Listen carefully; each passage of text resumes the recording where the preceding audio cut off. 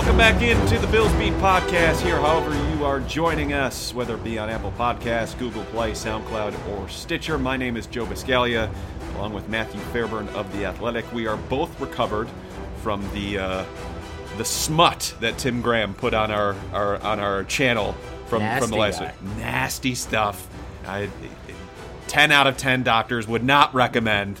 No, but thanks to Tim for coming on the last time around. But today we trudge on because the Bills are up against the New England Patriots on Monday night, a game in which, as of, I think, Thursday, the line was 14. Is that still accurate? Do you know offhand? 14 is the last line I've seen. Okay, well, 14-point line at home, which would mean 17 on the road in normal Vegas lore, I guess.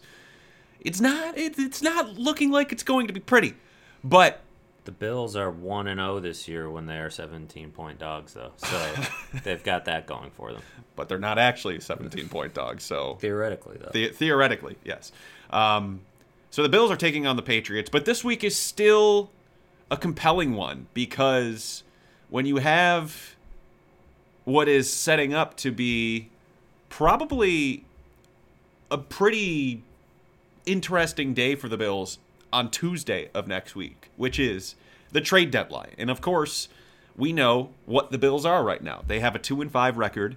Odds are by this time next week, they're going to be 2-6. And it's not looking like it's going to be a very positive season for them. And they do have some, well, at least one tradable asset.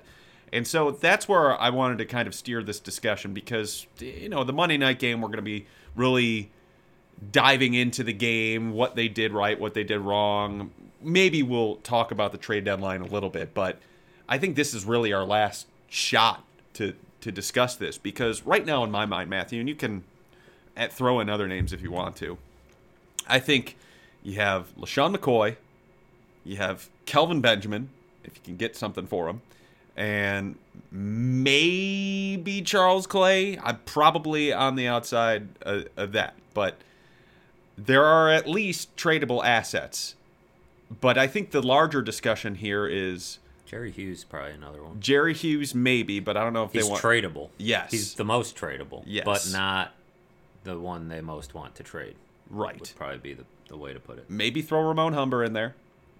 Just starting off my own streak. You have the Blaine Gabbert streak. Someone called me out. He's like, "Hey, did you realize you've had a Ramon Humber streak?" So here we go. Does Humber that streak. Blaine Gabbert mention qualify?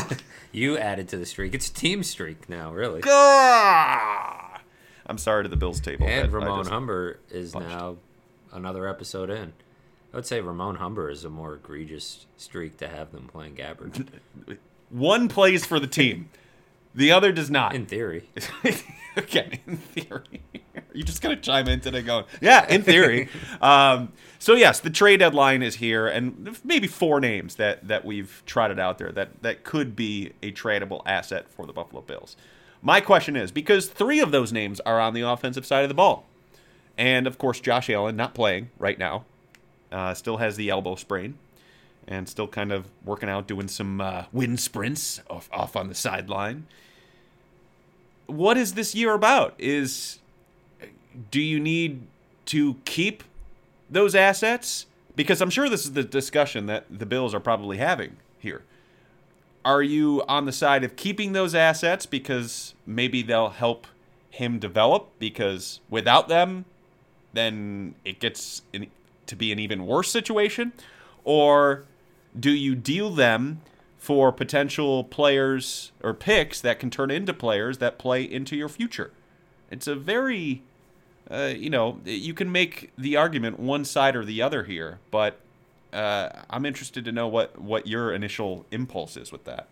I mean, it depends entirely on the assets that we're talking about, because if it's a couple of 5th-round picks, then maybe it's worth getting rid of LeSean McCoy and Kelvin Benjamin. But I don't know. I think that's the line where it starts to get a little bit blurry. You said fifths? Fifths. Okay. Because 5th-round picks aren't super valuable, but they're assets that you can use to move up in other rounds, Totally or right. assets that you just have at your disposal. I mean, Matt Milano was a 5th-round pick. So you occasionally you don't get lucky in the 5th round if you don't have picks in the 5th round, and so your odds go dramatically down of finding a good player in that round, but it's still worth having those assets. If we're talking 6th and 7th round picks is all you're getting in return, I just don't see the point, because those picks are the Ray McLeods and Austin Proles of the world, and you don't need any more of those. And so Tanner Vallejo as well. Right. RIP. Guys that probably don't make the team in an ideal world. A lot of teams don't keep their 6th and 7th round picks.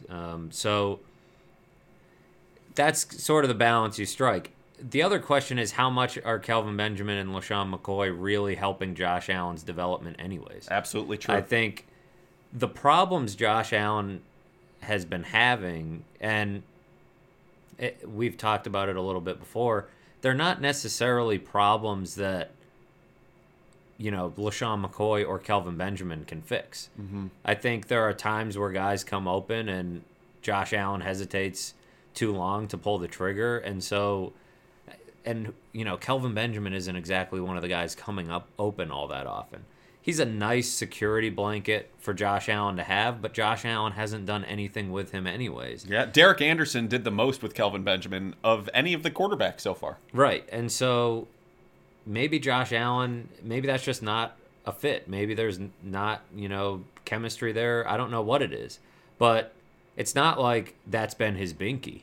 And LaShawn McCoy, to a similar extent, the running game hasn't really gotten going. They've had a tough, early season schedule, against some good run defenses.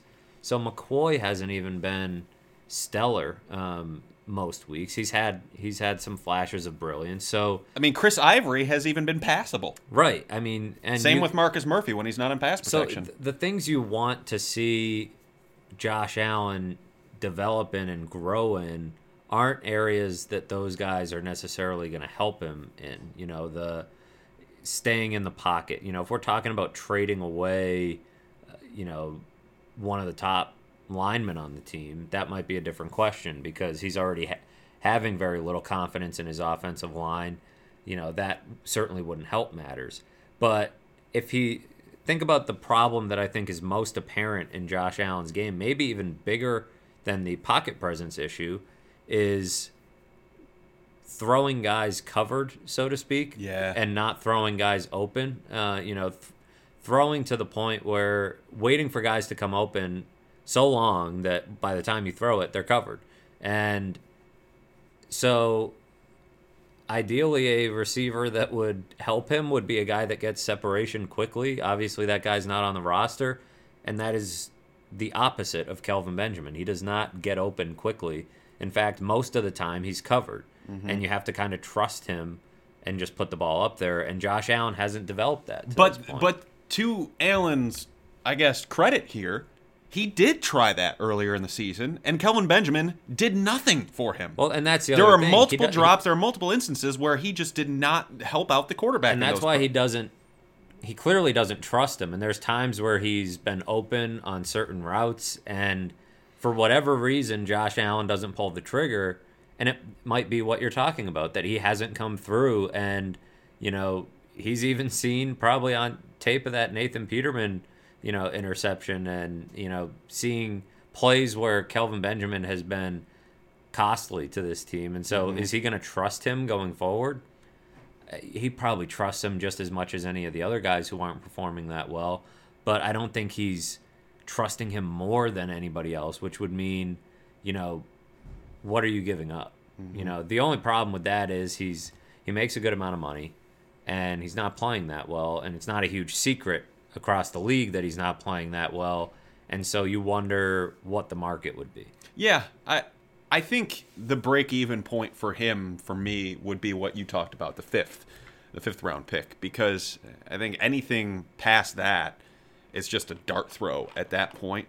And for him, I think you could at least stand to think that you could possibly attain a 5th-round pick in the comp formula for him, because I do think there will be somewhat of a market for him. I don't think it's going to completely fall flat, but I'm not expecting him to go out there and get, money, let's say even like Robert Woods got a But few I don't years think ago. they're even going to be in the comp pick conversation. True, because they're of the gonna free spend agents. a lot. Yeah. Or maybe they won't, but they should be looking to spend some of that $90 million they have, and if they, make enough, bring in enough qualifying free agents, then they're not going to get the comp pick. So maybe this is the way to do that. Yeah, in a sense. yeah, and that is, I mean, we all know that Brandon Beane is all about collecting assets, collecting draft assets, because he wants to build his team through the draft, and I'm sure it's probably not going to look the best if he trades a 3rd for this guy and then turns around and flips him for a 5th, but it's also a little bit different of a situation because at that point Benjamin still had time left on his contract, and so that makes him a little bit more valuable. Also, he was playing better last year, which also made him more valuable. But the Bills were a little bit desperate. They Yeah. were feeling themselves a little bit. Yeah, And they it was wanted to still go a out and whiff, get no matter Tyrod what. Taylor a weapon, and they tried and failed.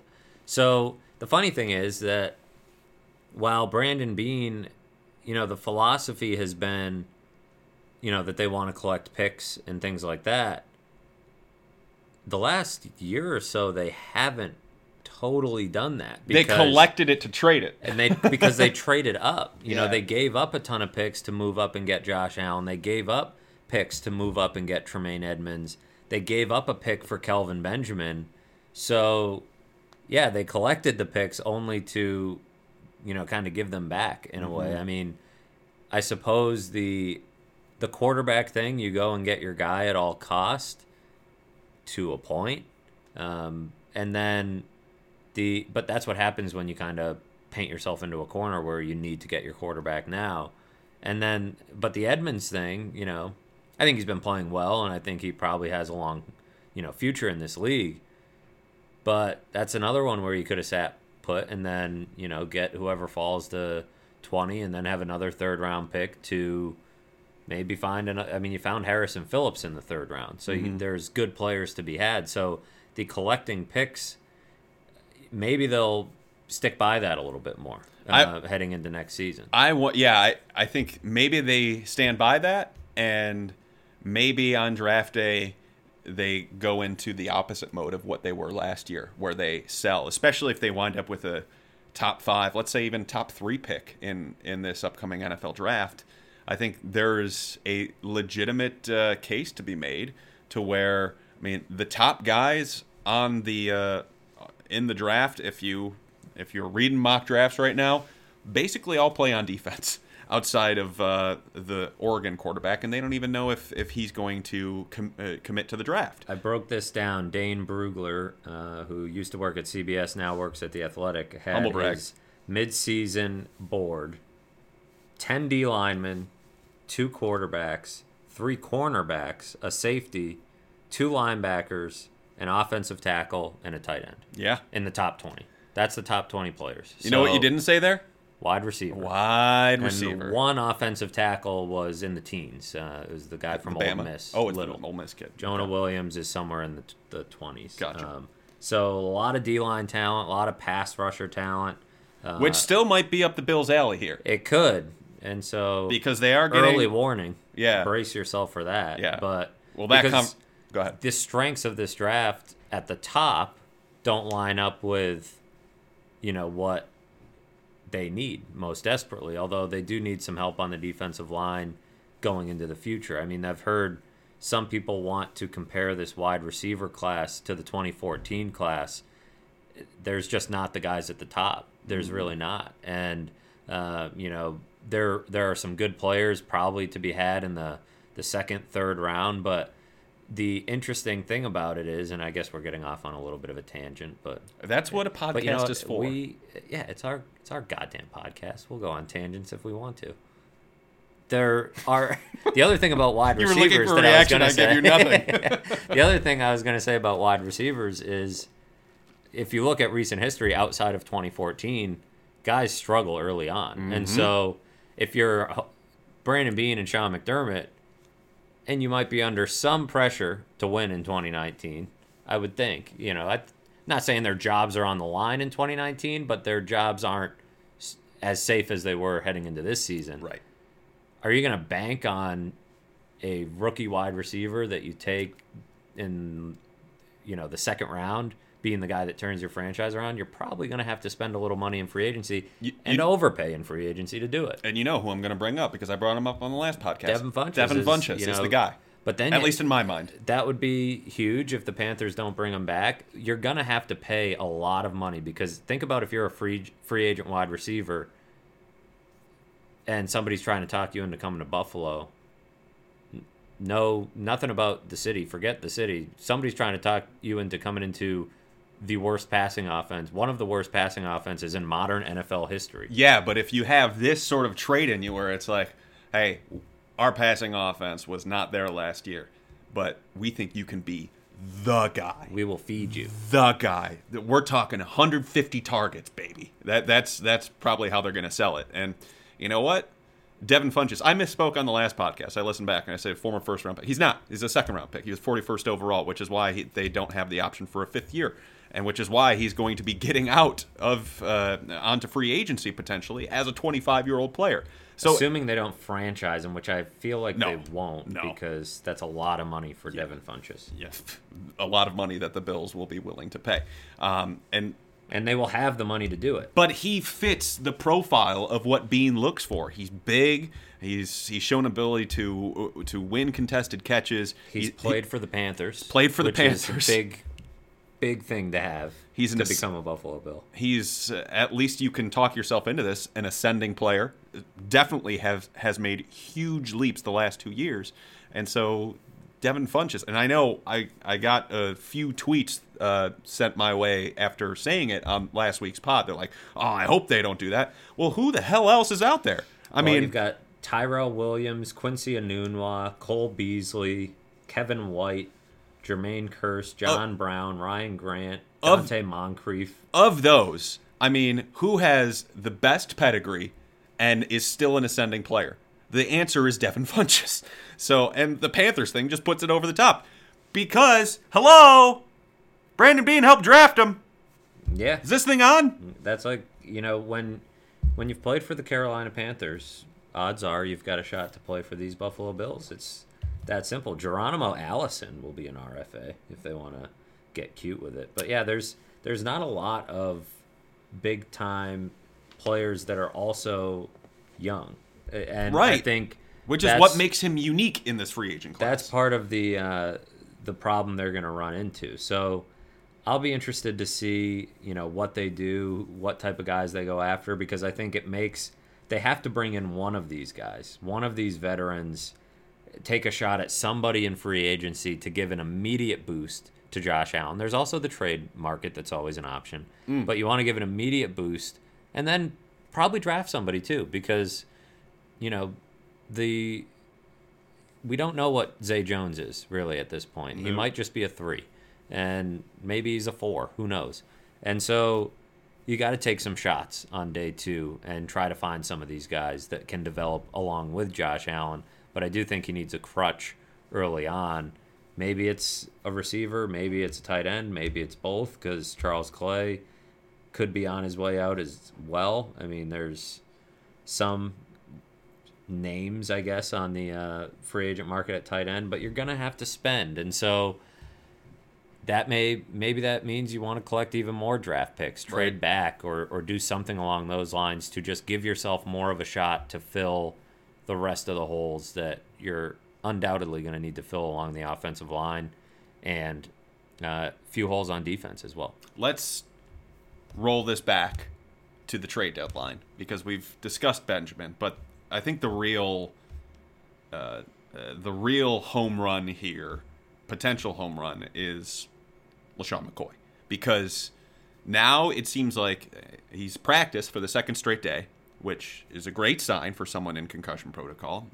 Of course, he has to pass the final tests with doctors just to make sure that they can actually clear him from concussion protocol. But still, what is it, 3 days out from the game, I feel like it's trending in the right direction, which is a bit of an upset considering that most players that go through concussion protocol and don't finish a game don't wind up playing the next week. I think the Bills kind of benefited from having an extra day here, definitely.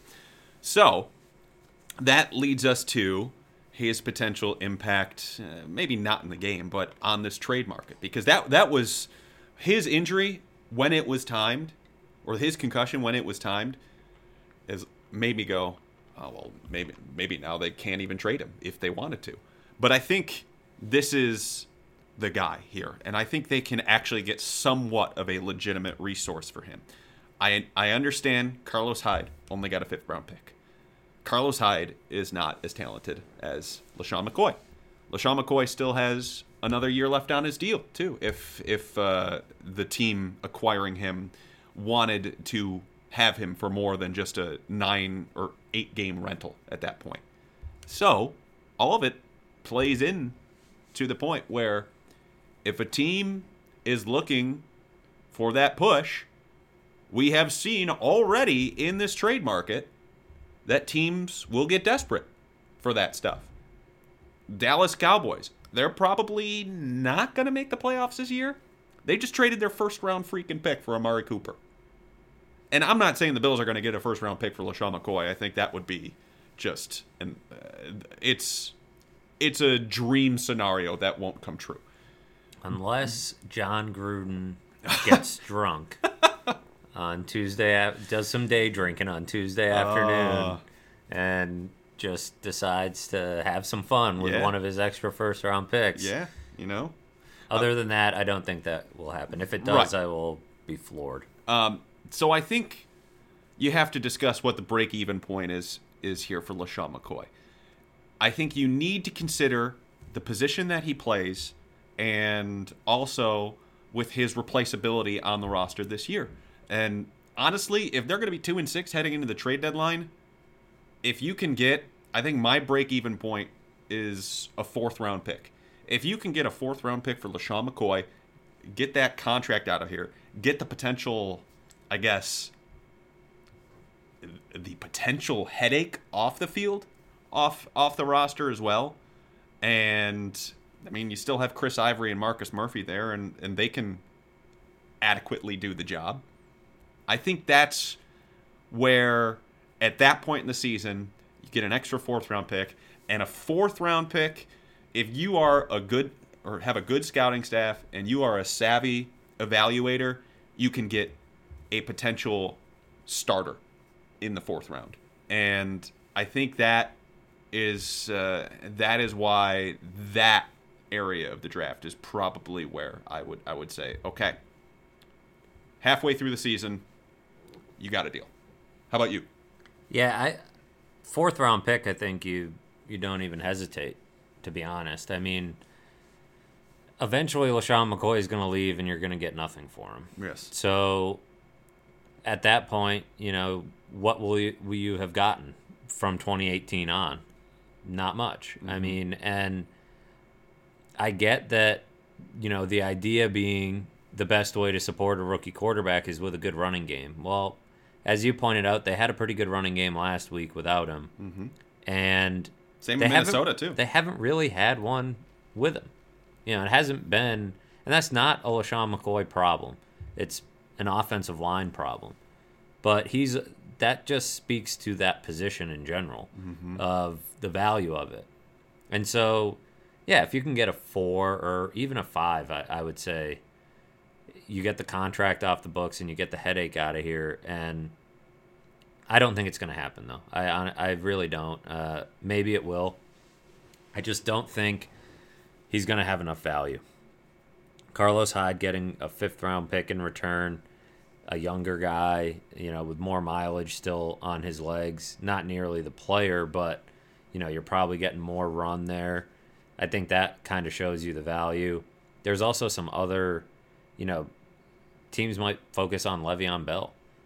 Maybe there's a chance to swing a trade there. I mean, it would take a unique situation. I think it could happen. It's a non-zero chance, but I'm leaning towards it not happening at the moment. See, I'm kind of on the flip side. I'm leaning towards it happening because I think Brandon Beane understands what his roster is, and I don't think it was happenstance that when the initial LaShawn McCoy reports came out, that there was an additional report saying what they were looking for, and it being a pretty aggressive thing, and that he factors into both 2018 and 2019.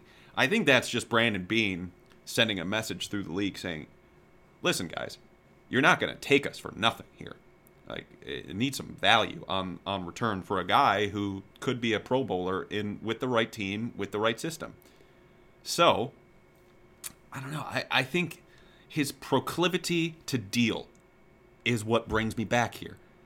I think on the flip side, I don't know if they will be able to deal Kelvin Benjamin. I'm sure they probably want to, but I don't think that the break-even point that we're talking about, a 5th-round pick, like if it's a 6th or 7th-round pick, what the hell's the point? Just keep that guy on your roster.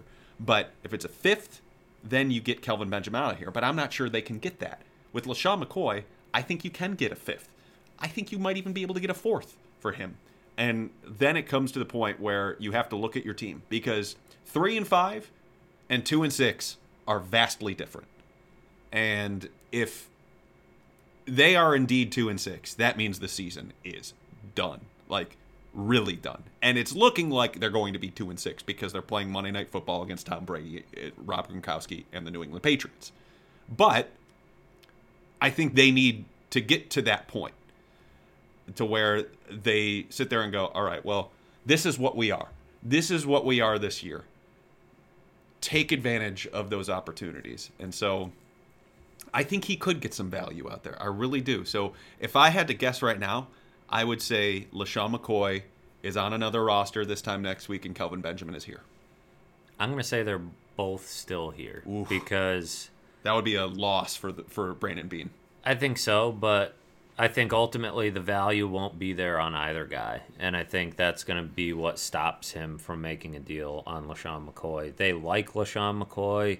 He's a captain. They can afford him. The contract isn't a problem for them. I feel like they've cleaned up the salary cap about as much as they can hope to, outside of getting out of the Charles Clay contract after this season. So I think they'll weigh all that. They'll get some half-assed offers that don't match what they want, and they'll probably decide to just keep him around, because as you said, at 2-6, the season is essentially over.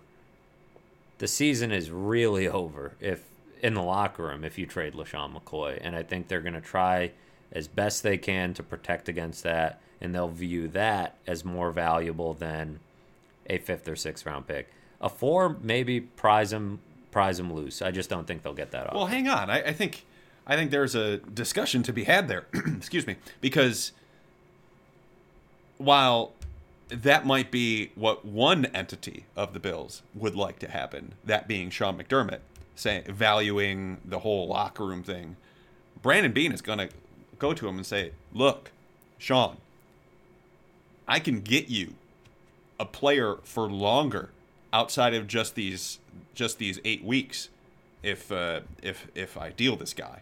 And honestly, when it comes to the decision on who is on the actual roster, from everything that we know, that's Brandon Beane's call. I mean, I think it's a bit more than that. I think if you look at the amount of money they spent on defense and getting aggressive to go get Tremaine Edmonds, Harrison Phillips, I think they share a vision for the most part, and I think Sean McDermott has a lot of say in what they do. I think there are certain I don't know that it's a final call type of thing where I'm going to trade away one of your captains, whether you like it or not. But it's also unless he goes rogue. What up, Doug? It's also part of Brandon's job to be that, I guess, differing opinion from Sean and say, this is why this can benefit us in the long term, as opposed to just this short-sighted thinking. There's also the possibility that they I think a lot of this has been under the assumption that he won't be on the team in 2019, LaShawn McCoy, that is. Maybe that's in their plans. It could be. Maybe that's in their back pocket where they think he's got just the 1 year left, 2019, right? Yep. Maybe they think, look, we're going to have all this cap space, and we still think he can play. Sure, we'll be overpaying him, but, maybe they want to keep him around through 2019. I mean, that's a part of this equation as well, where we're thinking, hey, you've only got 8 games left with this guy. Now, still, would it make sense to trade him for a 4th rounder? I think so, because honestly, I wouldn't be surprised if you can find a running back who will be just as effective in 2019 in the 4th round. 100%. Or the 3rd round. Certainly you can in the 3rd round. Teams have done it. For about $10 million cheaper. Right. $8 million cheaper. And he'll be 10 years younger. So that's, a part of it as well. But if they really like LaShawn McCoy and they, believe in this veteran in every position room, which is a new thing apparently they believe in because they went into the season without one at quarterback. Yes. But Sean McDermott mentioned, I think it was last week, how he loves to have a veteran in every room. Yes. Except he didn't. Yeah. New thing that dawned on him, I guess. But if that's a thing, then maybe they would, because they need to get younger at the running back position. That's sort of something that isn't talked about all that often, but they're going to have to draft a running back at some point next year. I think it would be ridiculous if they didn't. And so, assuming they do that, maybe they want LaShawn McCoy to still be there to bring that guy along or whatever. And so, I don't think you really need that. I think at running back, unlike quarterback, not saying there isn't, things you need to learn as a running back, but guys can come in and at least figure it out on the fly, and you want to get as much out of that cheap contract as you can. And so I don't know if I'm all in on that strategy, but I could very much see these guys thinking, hey, we can keep LaShawn McCoy through 2019. We can easily afford him, and he can bring along a young running back and make it so the young running back doesn't have to carry the load. They could. I think that would be somewhat of a missed opportunity. Just in my mind. But if they're thinking, they know LaShawn McCoy up close. They know more than, because we've talked about a few times this year how hard it is to tell, even 8 games into this season or 7 games into this season, how much he has left, because he's running behind a terrible offensive line. Maybe they think that, hey, this guy still has enough juice to be not just a good running back, but a really good running back in 2019. And if our jobs are even going to be remotely in the balance, we want all the good players we can get. And so we should keep that guy. Yeah. And he can find some usefulness. We've talked about the way he plays and how he can probably extend his career a few more years because of that. So I think maybe there's an element at play where a lot of people assume he's gone after this year either way, but that they're thinking about keeping him around. And that's a good point, but you also don't want to be on the side of it where you had the opportunity and let's say the speed goes next year and you ran that risk by not dealing him for a solid asset, and then you have a running back who can't move the same way that he once did, and he's on your roster for, what is it, $8 million, $9 million next year? So it's a very complex discussion, but at the end of the day, you have to. This is the term that Sean McDermott used on Thursday in discussing about who they are and that knowing their weaknesses. He said, we're self-aware. Well, be self-aware about this too, because while it's great on the short term to have a plus running back like LaShawn McCoy, he's not doing a whole hell of a lot for you right now. And I think going to Chris Ivory and Marcus Murphy, and Chris Ivory signed for longer than just this year, is he not? I believe he is. So two-year deal, I think. When you have Ivory still there, Murphy is still signed to a contract, and then you have a potential rookie to bring in. I mean, not necessarily the worst situation in the world. Plus, you can really sign a vet on the cheap too if you really wanted to add another set of legs in there. So it's not as though they can't get by without him. We're talking about running backs in 2018. You don't need a 31-year-old LaShawn McCoy to help save your job. You know what's going to save your job? Josh Allen freaking learning how to throw guys open and learning how to feel the pocket. It's not anything to do with what LaShawn McCoy is going to do. So at the end of the day, I think if they do not deal LaShawn McCoy, that is a massively huge missed opportunity. Granted that they get an offer worthy. Like if someone's saying, we'll give you a 6th-round pick for him, screw it, I'm keeping him. But if it's a 4th-round pick, heck, if it's a 5th-round pick, I'm saying reluctantly for a 5th, I'll go, all right, let's make a deal. But, keeping him on the roster just in the, for instance, that you might have to be playing or coaching for your job next year, whatever. That's like Tom Thibodeau in Minnesota right now trying to hang on to Jimmy Butler just for dear life, even though he doesn't want to be here. It's kind of the same sort of thing. I mean, you have to make decisions that are best for the long term, especially when you have a year like this. You have to make decisions that can help benefit you and build that base that you're talking about. And maybe that 4th-round pick, maybe that 5th-round pick is the difference between you getting an offensive lineman that you really wanted that is probably going to go off the board a few picks ahead of you, and you need to move into that spot to go get him. That can be, perhaps a better friend on the long term to Josh Allen and his eventual development than it would be for 1 year of LaShawn McCoy, and probably not much after that.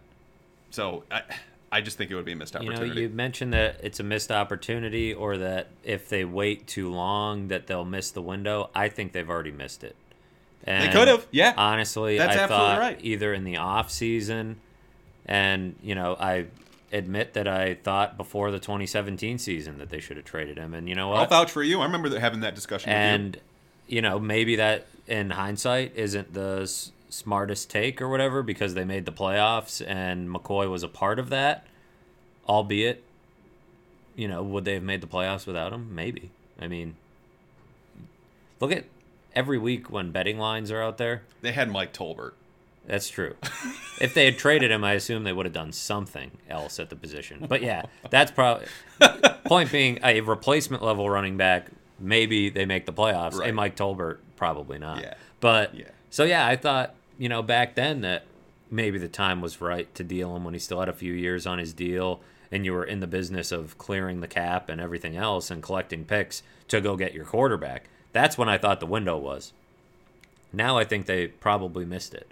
And any return you get might not be worth whatever you think you can squeeze out of him, down the line. And the only other element of this that I'll bring up that I think is potentially interesting would be if LaShawn McCoy wants out.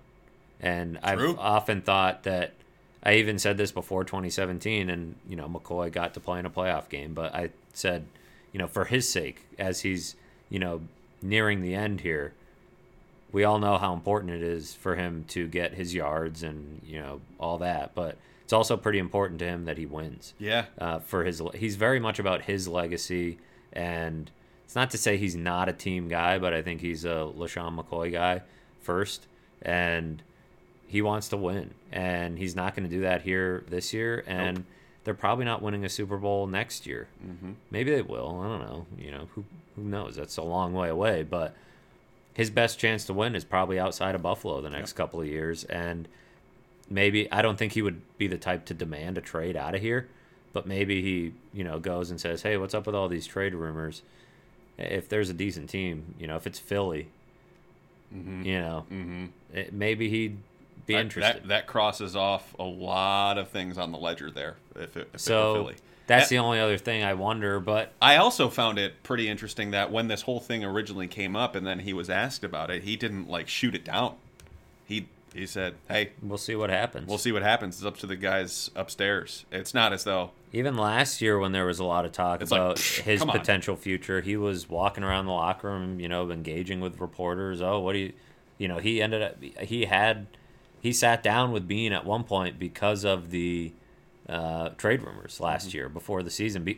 maybe not even so much trade rumors as people saying, well, he must be next if Sammy Watkins and Ronald Darby and all these guys can get traded. So he was curious about it and, half worried, maybe half curious. So I think that's a part of this where they'd be doing right by him. But again, he's a captain, and they've chosen to make him a part of that, a big part of that locker room. And I don't totally agree with it, but they've done it, and they still stand by him. So I'll be interested to see how they handle it. And they're also one Patriots loss away from 2-6. So I mean, if to your point, if that's going to be, if they want to do right by LeSean McCoy, and if they care about where he is, his situation, his well-being, everything like that, it might be in his best interest to trade him and then benefit in the process. All right, so trade deadline happening on Tuesday. We'll know by, 4 o'clock the deadline? 4 o'clock on Tuesday about whether or not they are able to move either LeSean McCoy, Kelvin Benjamin, or both, or maybe Charles Clay, Jerry Hughes. Probably not those two guys, but the first two guys that we talked about, those are really the ones to keep an eye on here. All right, let's quickly get into just a preview of this game, which I think we all kind of know what's going to happen here. Derek Anderson is starting again. We'll see if LeSean McCoy can play. It's looking like he might be able to. This has the potential to be a rough one. I think we should probably keep this brief because we don't want to bring the listeners down too much here, because this is a daunting task, and it seems like the Patriots are, after a slow start, I feel like we say this every year, after a slow start, the Patriots have kind of figured things out, and Tom Brady and company are humming along here. So I don't know where exactly they win in this matchup. No, they might be able to move the ball. The Patriots' defense isn't incredible, but I think if the defense is on its game, then they can slow the Patriots down. Mm-hmm. But even that is probably a 20-plus point effort. I mean, the thing about the Patriots over the years has always been that there's always going to be a point in the game where they step on the gas, where they get it going. Even the games where the Bills have slowed them down, there's been a drive or two, a span of 7 or 8 minutes, where all of a sudden the Patriots just start clicking. It happens almost every time. And so that's what makes this one, it's a shame that the first home Monday night game for Bills fans is going to be likely a blowout. Yeah. But, hey, weirder things have happened. Can you imagine if Derek Anderson beat Tom Brady? I Not really. Can't really imagine. Yeah. Hard to fathom, to be honest. He did move the ball better than I thought he was going to against the Colts. But then again, it was against the Colts. And then again, he did turn the ball over 4 times. He sure did. And the Patriots just so happened to have Stephon Gilmore, who Jeff Howe over at The Athletic just wrote is starting to play at Darrelle Revis-esque levels. So, I mean, it's Patriots Darrelle Revis, I think, was the qualifier there. Was it? Yeah. Sure. So he's doing for the Patriots what Darrelle Revis did, which was play damn well. Yeah, right. When he played there. So. Right. So the Bills have their hands full. Ready for a Bills beat Scoopy? My body's ready. I'm going to whisper this. There is a chance that the Bills might not start Jordan Mills on Sunday. Ooh. How about this? They definitely won't start Jordan Mills on Sunday. Jeremiah. Because they play on Monday. Oh, gosh. That's a great point. There's a chance Jordan Mills might not start on Monday either. Wow. Well, that would be a lot more. That's a real humdinger. I did spot today Jeremiah Searles, who has been the 6th offensive lineman, and today being Friday, we'll see if this continues on Saturday. I did not put this on Twitter, so hey, it is a genuine Bills beat Scoopy here. Jeremiah Searles, who has been working as the 6th offensive tackle, he was working at right tackle today, as Jordan Mills was working off to the side with the assistant offensive line coach, and then before that was running scout team. So, draw into conclusions as you will. The last few times I've seen stuff like that, there have been changes in the lineup. So it could be that Jordan Mills, who has hung around, God, with the starting lineup way longer than his expected time in the starting lineup. I mean, kudos to him for hanging on as long as he did. So if he is indeed not starting on Monday, then yeah, it'll definitely be a switch. But they need something, because he has been brutal the last couple of weeks. I mean, he started off fairly well, which is kind of what happened last year too, and it's kind of gone away from him again. And I think they need to aim to be better. And they brought in Searles a few weeks ago, and I think they're starting to feel a little bit more comfortable with him. What Joe is saying is get Searles into your DraftKings lineups. Stack him with Derek Anderson And Cam Phillips. If you're feeling gutsy and want to go all in, Jason Kroom, it would be probably a nice value for you. Maybe Marcus Murphy if LaShawn McCoy is limited at all. So keep an eye on the pregame inactives. You might want to throw Marcus Murphy into your stack as well. But build it around Searles is what Joe is telling you. Joe is saying this, not me. It doesn't sound like me. Very anti-gambling. Would never suggest anybody start Derek Anderson or pick him up in your 16-team Dynasty League. But if he's available, Joe is endorsing it. I just feel like I'm being slandered. All right. So that's going to do it for us here. We haven't even made a pick. We know what the pick against is. the spread. Okay, we were both wrong last week against the spread. That's true. Yeah. 14-point spread. Can the Bills cover it? I have the Patriots winning and covering the spread. You? I'm going to say that the Patriots also cover the spread. I think it's going to be potentially ugly. But also, before we sign off, I have to give a special shout-out to Dan Kadar's Clock. Oh, I did see who was back in our lives, or we're back in his lives, I guess. He's bringing a son into this world in a few weeks. He was asking, this could be a potential future podcast topic.